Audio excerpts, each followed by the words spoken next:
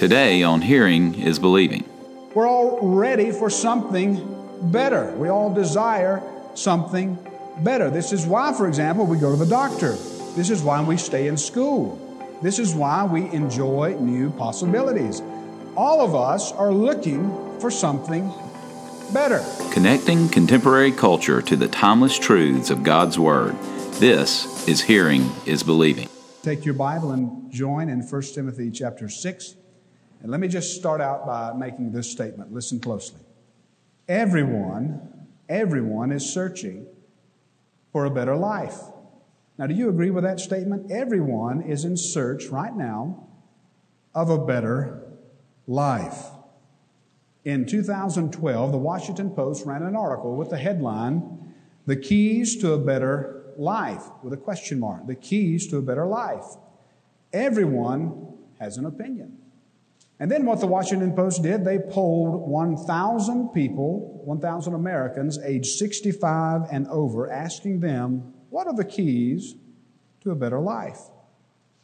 And that article highlights 6 from a Cornell University gerontologist who wrote a book that's based upon the article. She wrote 6 keys to a better life. Let me give them to you. Number 1, work at your passion. If that's possible, work at what you're passionate about. Number 2, get an education, and as much as you can and as much as you need. Number 3, if possible, do something worthwhile and meaningful in your career with a purpose that's larger than yourself. Number 4, network. Number 5, travel abroad. Number 6, don't be afraid to write, fax, talk, or email people or organizations you don't know if you have something to offer. In other words, number 6, don't be afraid to put yourself out there. And so if someone were to come to you and they were to poll you this morning and they were to say, what are the keys to a better life? I wonder what your answer would be. Did you have a top 10? Did you have a top 3? What if they were to ask you, what is the key to a better life? Now, there's an assumption in that question, isn't there? An assumption that we've not addressed yet. The assumption is that everyone wants a better life. Everyone is hoping for a better day. We're here at the end, and we've heard stories of COVID spiking, and we've seen the reports of COVID spiking. We're all ready for something better. We all desire something better. This is why, for example, we go to the doctor. This is why we stay in school. This is why we enjoy new possibilities. All of us are looking for something better. We're hungry for something better. But what if the answer to having a better life was one word? Contentment. What if the answer to having a better life was contentment? Now, that's not an easy answer, is it? It's sort of pregnant and filled full of meaning. Contentment. But what if contentment was the key to a better life? There's an old Puritan preacher that I want to introduce you to today. His name was Jeremiah Burroughs. And he wrote a book. And I love the title of this book. I hate that it's been taken for about 400 years. Otherwise, I'd take it. But anyway, he wrote a book called The Rare Jewel of Christian Contentment. The Rare Jewel of Christian Contentment. And so little about him. He fled from his home due to persecution. But then after his persecution, or maybe during his persecution, he became the pastor of 2 of London's most prominent congregations. Listen to how Jeremiah Burroughs defines contentment, not persecution.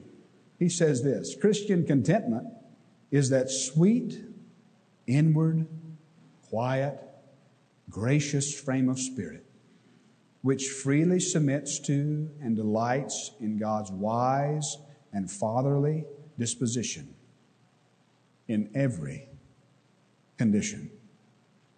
So now that we've set the bar so high, we're already uncontent, right? This is why Paul says in Philippians that he had to learn contentment. Listen to that again. Christian contentment is that sweet, inward, quiet, gracious frame of spirit, which freely submits to and delights in God's wise and fatherly disposal. And here's the kicker, in every condition. So contentment is our 11th principle in our series, Safe to Shore.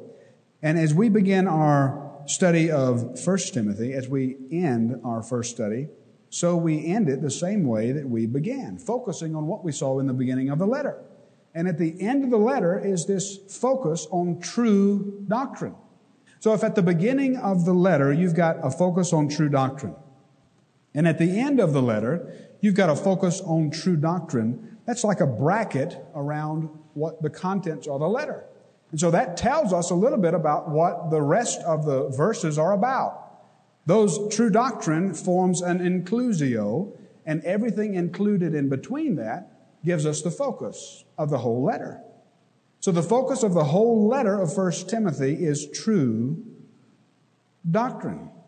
And Paul puts true teaching and the results of true teaching side by side, causing us to realize that true teaching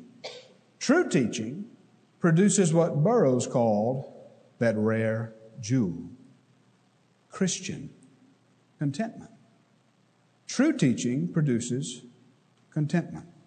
Listen to the word of the Lord. We'll begin in 1 Timothy chapter 6. We'll begin at verse 2, though we'll skip ahead to the second part of verse 2. Teach and urge these things. If anyone teaches a different doctrine that does not agree with the sound words of our Lord Jesus Christ and the teaching that accords with godliness, he is puffed up with conceit and understands nothing.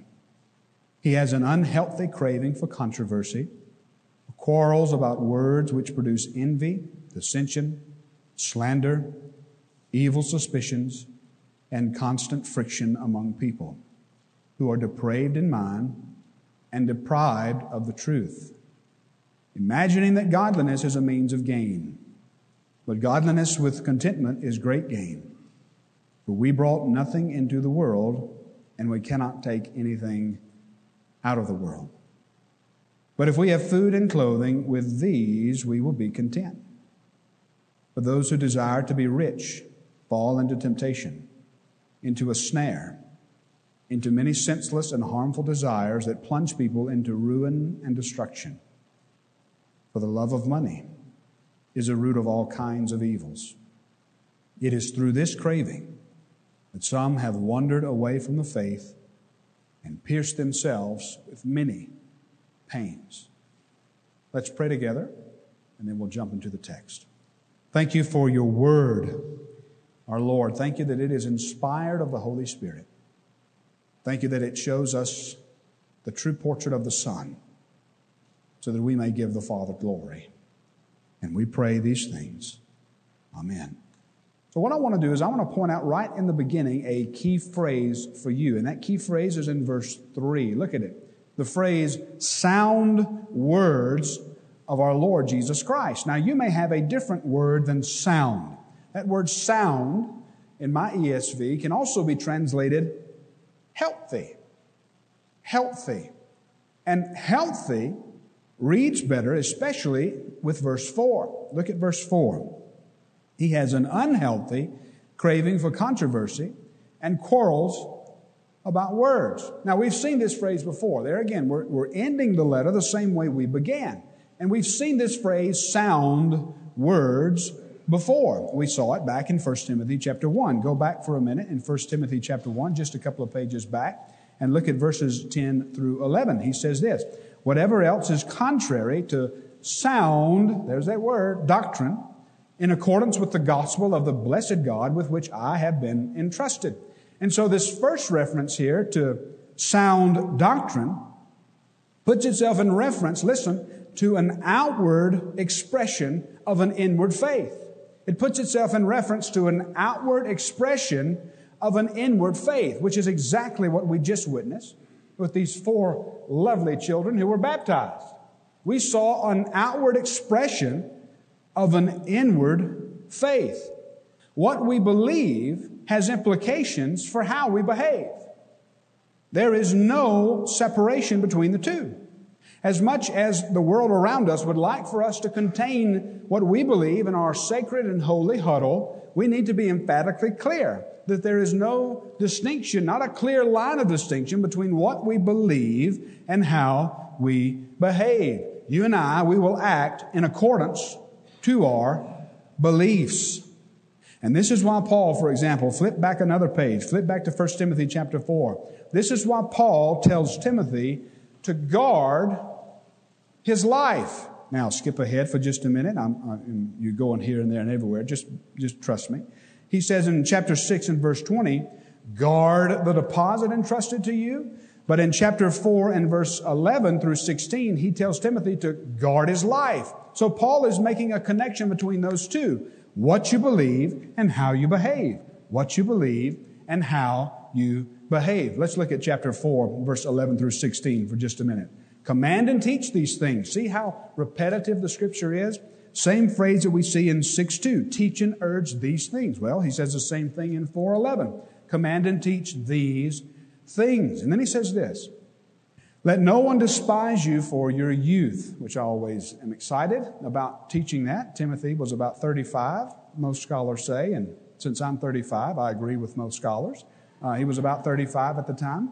So he's saying, let no one despise you for your youth. I have people come to me and they say, you know what, you sure are young. And my response to that is, well, I only intend to get older. So just be patient with me. I tell my little girl all the time, she says, Daddy, she says, I wish that I were bigger. And I say, well, the only way that you get bigger is Daddy gets older. So let's slow down just a little bit. But anyway, so look at what he says here. He says, let no one despise you for your youth, Timothy, but set the believers examples in speech, conduct, in love, in faith, in purity. Until I come, Timothy, devote yourself to the public reading of Scripture, to exhortation, to teaching. Do not neglect the gift you have, which was given to you by prophecy when the council of elders laid their hands on you. Look at what he says here. Practice these things. So you see what is the connection? Don't forget. And as you're not forgetting, put it into practice. Prove that you remember it. Not a quietism in our faith, but an outward expression of an inward belief. Practice these things, immerse yourself in them. And then look at the solemn warning in this verse here. Keep a close watch on yourself and on, here's this phrase again, the teaching. Persist in this, for by doing so, you will save both yourself and your hearers. So not just, Timothy, you'll save yourself and you'll end well, but those whom God has entrusted to your charge, as they're watching, as you're setting before them an example of this inward faith that displays itself outward, you will not only save yourself, but you'll also save those who listen. And here's the point that I'm trying to make. There is no separation between what you believe and how you behave. There's no separation between what you believe and how you behave. You will behave in accordance with your beliefs. And what we believe matters. There was a guy who wrote a book. It was the hardest book that I ever read in seminary. Richard Weaver. Some of you are saying, yeah, easiest book I ever read. Well, praise the Lord for you. Hardest book I ever read was Richard Weaver's Ideas Have Consequences. I needed a dictionary just to read the book. May tell you a little bit about me, but anyway, ideas have consequences. What we believe matters, especially if you and I are in pursuit of something better. How do you know that what you think that you're in pursuit of is really better? What we believe matters, especially if all of us desire better. Listen, better is better. Better might be different. Better might not be different. But different might not be better. Different, I don't know what I'm saying anymore.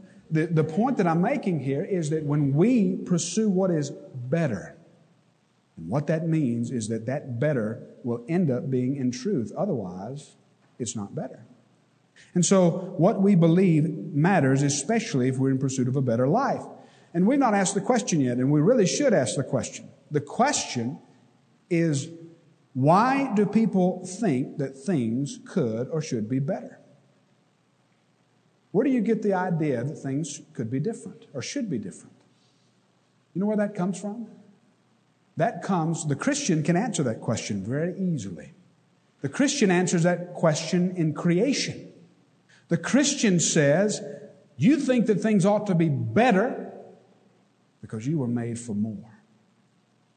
You were made intricately to have a personal relationship with God.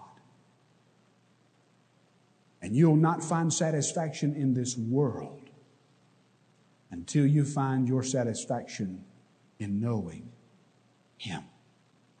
And so you were made for better. You were made for more. You desire better because you were made for better. And so what I want to do this moment and that we're together, I just want very quickly to take just a quick trip to discover some old remedies that doctors use to prescribe people to help them pursue a better life. So the first thing that doctors used to prescribe people to help pursue a better life was smoking.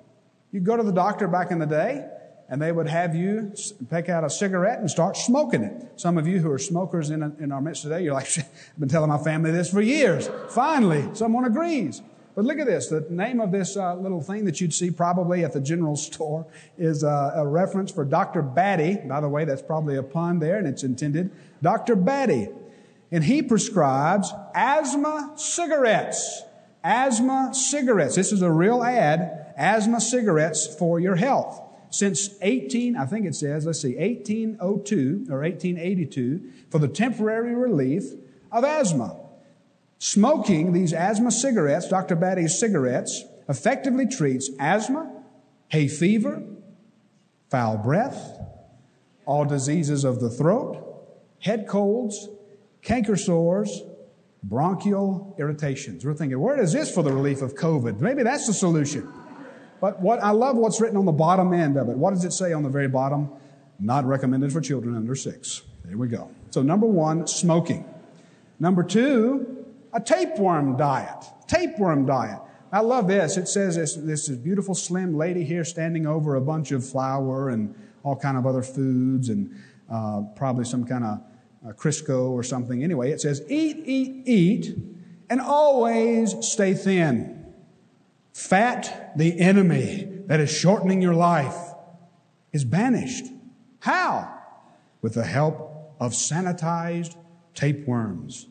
Jar-packed, friends from a fair form, easy to swallow.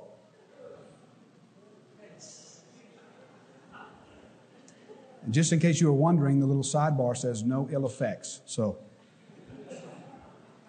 Number three,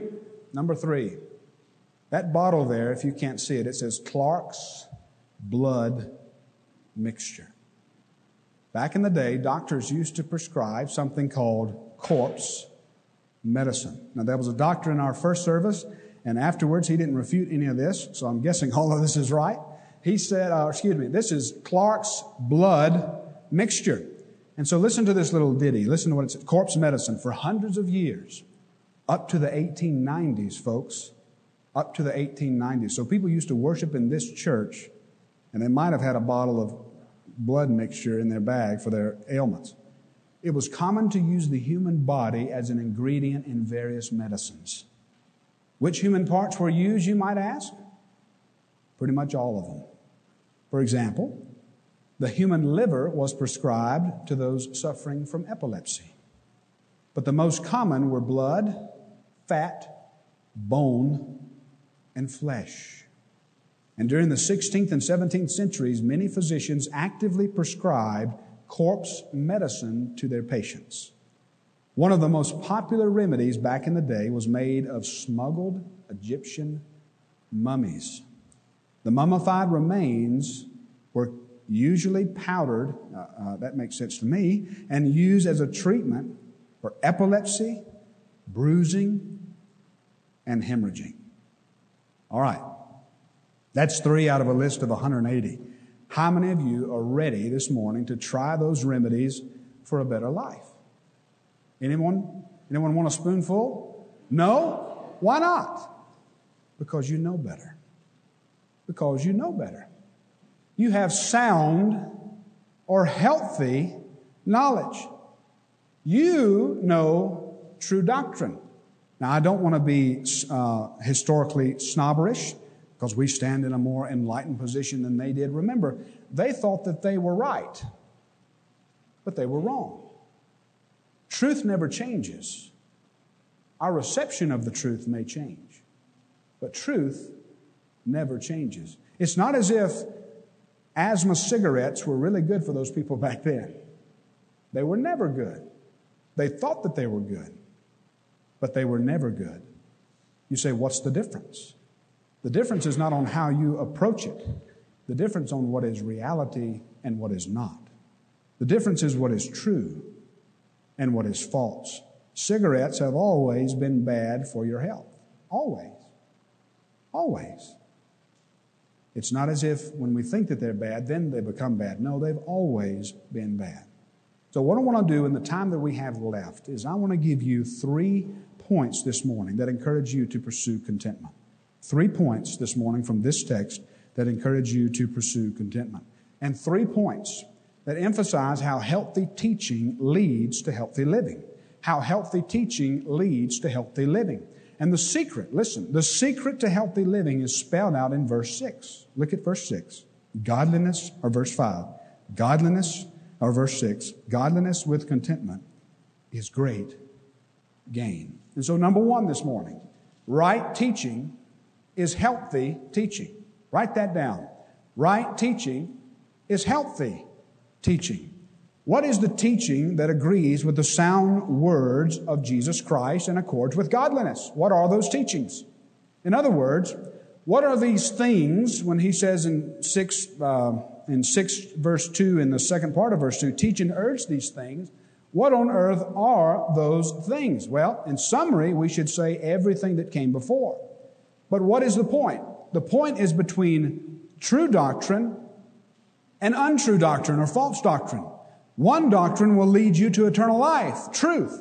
The other doctrine will leave you, like was mentioned in chapter 1 of Hymenaeus and Alexander, you will make shipwreck of your faith. In other words, you won't make it safe to shore. One doctrine leads to the promised land. The other one leads to the depths. So, remember, our reason for ministering, all that we do, we're coming here, we're watching baptisms, we're confessing the same thing that they confessed earlier. Our reason for ministering is to bear witness of the one who is himself the righteousness of God. As 1 Timothy 3:16 says, the mystery of godliness, it centers on a person. As 1 Timothy 6:3 says in our text, it is our Lord Jesus Christ. He himself is the truth. He himself is the one who is without spot. He is without blemish. He is the sinless one. He is the perfect one. And He intends for you and me, all of us, when we greet Him, we're going to greet Him without any spot or without any blemish. That's what Ephesians chapter 5 said. We're going to be presented to our bridegroom as a pure bride. Pure, holy, and blameless. And so look at this. The result of unhealthy teaching displays itself outwardly. Look at this list, beginning in verse 4 through 6. Look at what it says. He's puffed up with conceit, understands nothing. He has an unhealthy craving for controversies and for quarrels about words, which produce envy, dissension, slander, evil suspicions. Nobody wants to hang out with these people. Verse 5, constant friction amongst others. And then look at this. Look how far reaching the results of this is. They are depraved in mind and deprived of the truth, imagining that godliness is a means of great gain. So these folks are not only depraved, but their own depravity keeps them deprived from the truth. Look at the language. Their own depravity keeps them deprived of the truth. In other words, they are in a cul-de-sac of their own reasoning. The cul-de-sac of their own reasoning just going around and around and around. And at the beginning of that cul-de-sac is their own desires. And so here's the circle, as James tells us. Desire, when it is conceived, gives birth to sin. And sin, when it is fully grown, brings forth death. How do you avoid death? Healthy teaching that leads to healthy living. And who is the standard of health this morning? Who is the standard of health? You know it. It's the Sunday school answer. What's His name? Tell me, church. That's right. Jesus is the standard of health. But listen to this. This Jesus whom we love, He doesn't just simply say, there's the way. He says, I'm the way.